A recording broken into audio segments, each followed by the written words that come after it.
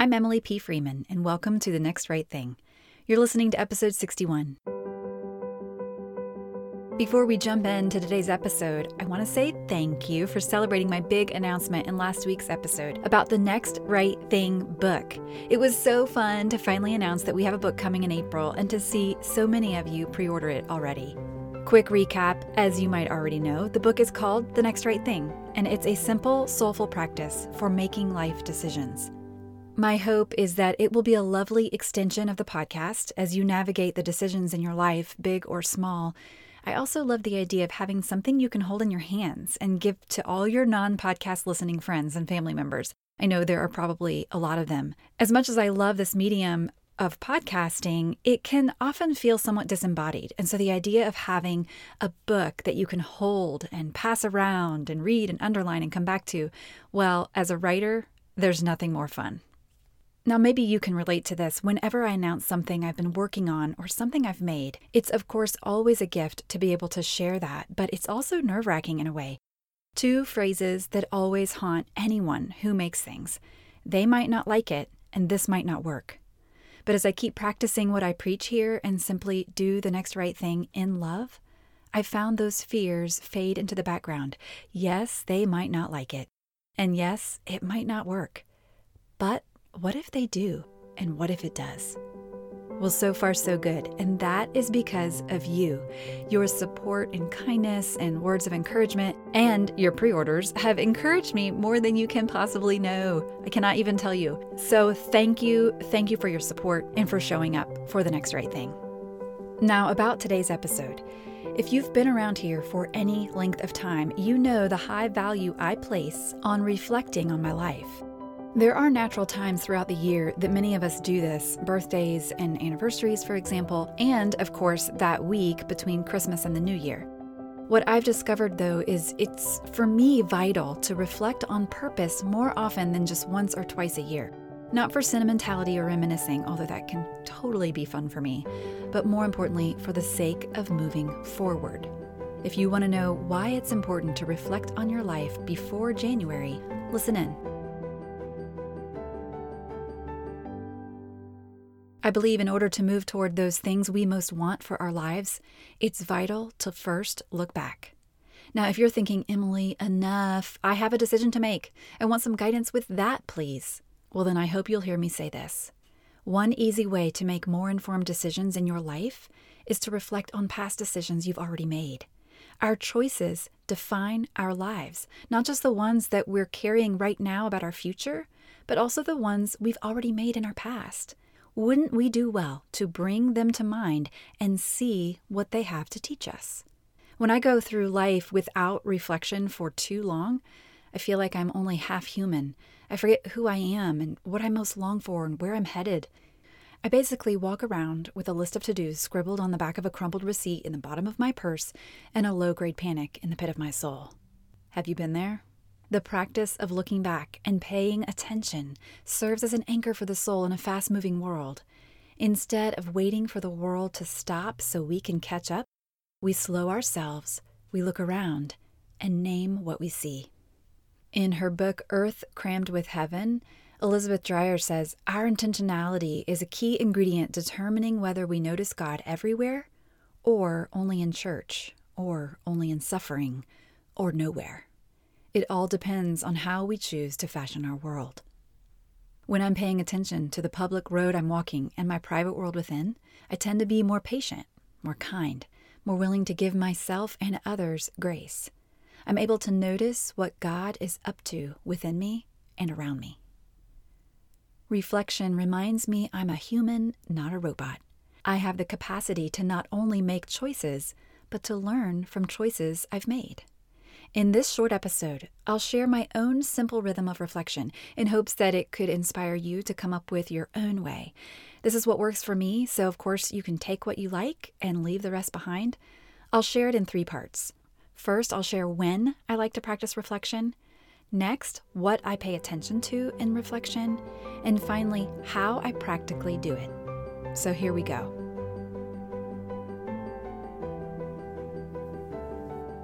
First, for the when. Now, I admit I am a person who is naturally bent towards reflecting. It's something I enjoy. It's something that I don't have to think a lot about in order to do. However, this episode is really me sharing my journey of uncovering some actual practical ways that I've discovered that reflecting helps me the most. And that is when I do it in somewhat of a systemized way. So there are two main times that I reflect. The first is daily, and that is by using a little book called One Line a Day. I think I got my copy from Target, actually.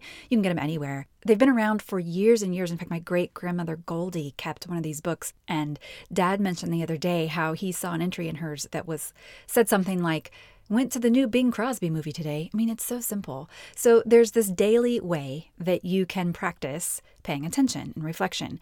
So I do a daily reflection like that where I look at the day and I just sort of make a note of maybe something important or noteworthy that happened in our family. But on a larger scale, when do I reflect? I do this on purpose quarterly. More specifically, seasonally. So if you look at the calendar in 3-month sections, now a smart way to do that would be like start in January, February, March. But I actually prefer lumping them into seasons instead because I live in North Carolina, Northern Hemisphere, United States of America. I go by how the seasons tend to go in my own hometown. So we are nearing the end of the fall season. So for me, December 1st sort of begins winter, even though technically by the calendar it doesn't. So this period of reflecting will be September, October, and November. That's fall. Southern Hemisphere, that's your spring. So next year, when I look back, we'll be at the end of February, and I will look back on the previous 3 months, my winter. So that will be December, January, February, and so on throughout the whole year.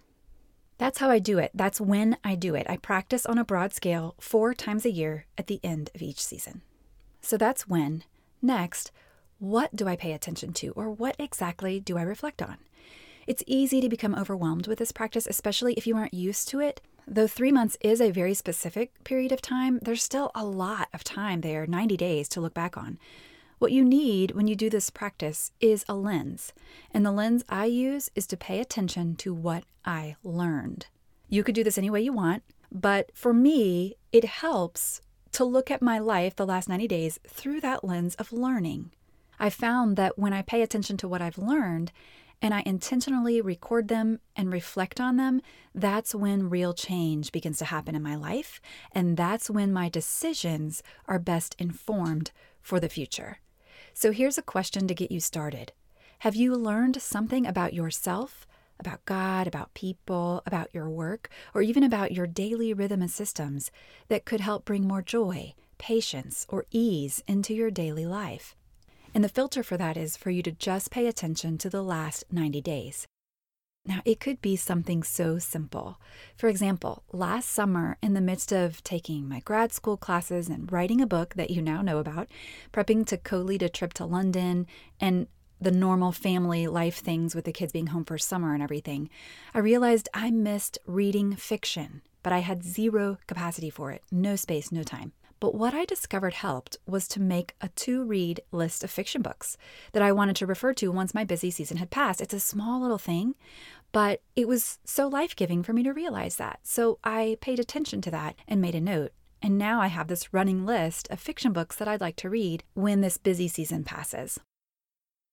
Another practical thing, super small, was upon reflection, I realized I really like black and white mugs more than any other mugs. It sounds silly, but remembering that and writing it down made every mug buying and or keeping decision super easy for me for the rest of my life.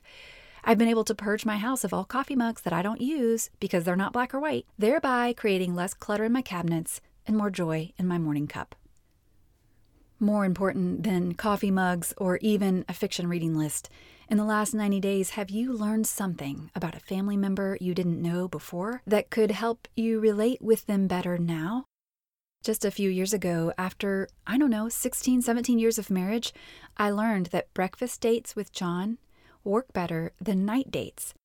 This was revolutionary, and I came upon it by accident when we just happened to go to breakfast one day, and he was super chatty. What is happening? It's because he's a morning person, and that's when he has the most energy. Of course, morning dates will invite more conversation and more relation between the two of us. Now imagine if I wasn't in the practice of having a reflective posture. I might have noticed that. I might have even enjoyed our time together, but it probably would have ended there. I may not have realized the connection. That means as we look at our calendar for the next 90 days, maybe I'll want to plan another morning breakfast date with John. So we've talked about timing. I tend to reflect quarterly. We've talked about the lens, paying attention to what you've learned in that quarter. And finally, the how. And this is where we get practical in both prayer and practice. First the practice, then the prayer. In practice, I have to keep a list. Not one in my head, one on some actual kind of paper or screen. It could be a journal, a document on your computer, in the notes app of your phone. This is not for the sake of anyone but you, or me in my case. Because the problem isn't that we aren't learning or that we have nothing to reflect on. The problem is we don't keep track and we forget. So I'm going to share a quick list, what I call in my head, mining my life, or perhaps a more eloquent way to look at it is, as Parker Palmer says, to let your life speak.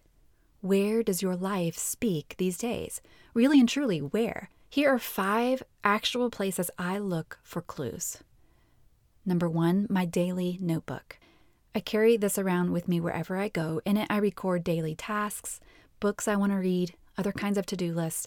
Always with the antenna up for a new thought or a different perspective or a fun new fact I didn't know. When something comes, I jot it down, and I use WWL, what we learned, as a signifier. Then at the end of the quarter, I look for that signifier, and then I have my list of what I learned. Second place I look, social media. This might sound weird, but hang with me. At the end of each quarter, I always browse through my Twitter, Instagram, and Facebook updates, not for what other people have said and posted, but for what I've said and posted. This always helps to trigger moments or thoughts I had throughout the month that might be worth remembering. Think about how often you have shared a quote that meant something to you on Instagram, or you've asked a question on Facebook that you wanted to get feedback on something happening in your life. We can use our social feeds to help us remember our own lives. In fact, I think that's a really great use for social media. Third place I look is just the books I'm reading. I'll thumb back through the books I'm reading and I'll take note of what I underline. Sorry, y'all, I write in books. Usually I read with a pen or pencil close by. I have no problem with that. But if a book isn't mine or if it's from the library, I'll use that daily journal that I keep with me all the time to capture quotes.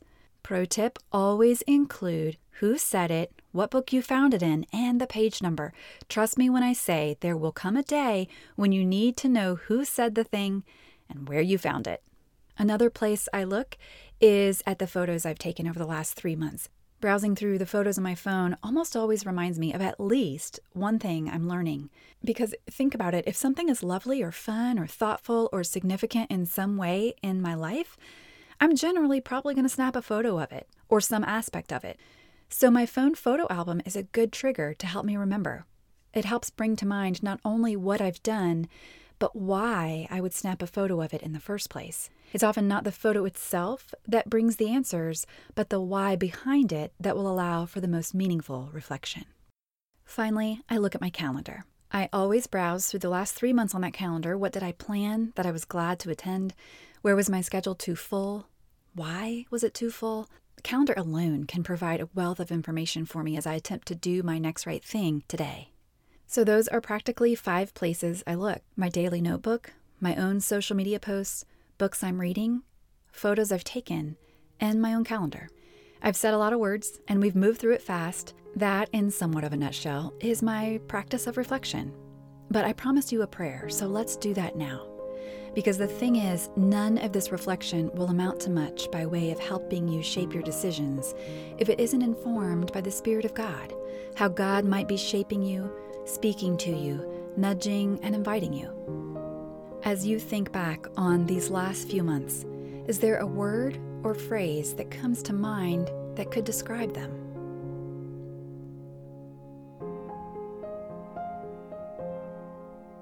When you look ahead into the last few weeks of this year, what's one word you hope will describe this time? As you begin or continue a regular practice of listening to your life, what is your life asking for most? Is it love, Do you want belonging? Are you hoping for joy? Might you just want peace? Could it be connection? Is it freedom you seek? Whatever it is you're looking for most, you have a God who knows what you need. He has not forgotten you. And so now we pray that we may be people who know not only who we are, but where we are in relation to our past, our present, and our future. God, you light up our way in the darkness. You bring comfort in the midst of our biggest questions. As we let our lives speak in your presence, as we mine our lives for clues of where you might be working, remind us again how you are the way, the truth, and the life. Remind us, no matter what, you aren't in the business of making all new things, but instead, in love and with great compassion, you make all things new.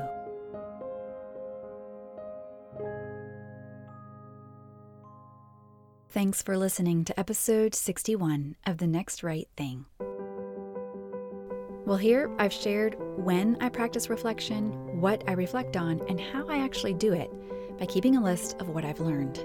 At the end of every season, I share part of my own list on my website. I've been doing this for years now, on the last weekday of November for fall, the last weekday of February for winter, May and spring, and August is when I share my summer list. Each quarter, I have readers join me by linking to their own lists as well, and it's a really fun way to motivate yourself to keep a list of what you're learning, because you know you can share some of it with a community of thoughtful others. I'll be sharing my list at the end of this week. That's on Friday, November 30th. And if you're listening to this later in the year, you can find my list at emilypfreeman.com. To make it even more fun, I have a free printable you can use to keep track of your own list. I'll link to it in the show notes, but they are designed by season, both a 5x7 version and an 8x10 for those of you who write a little bit bigger. And there's a version for both Northern Hemisphere and Southern Hemisphere. So Australian listeners, your December through February list will say summer instead of winter. I'm going to try not to think about that for too long. The hemispheres, it took me a while to figure out seasons and all that. But we've got those for you. You can grab your own list at emilypfreeman.com/learned. Well, as I already mentioned at the top of this episode, I'm so grateful for your enthusiastic acceptance of my announcement last week about the Next Right Thing book. You can reserve your copy online wherever books are sold, and it will be shipped to you on April 2nd. Mostly, y'all, I'm just grateful I get to do this work. It is through practicing reflection and listening to my own life that led me to start a podcast in the first place.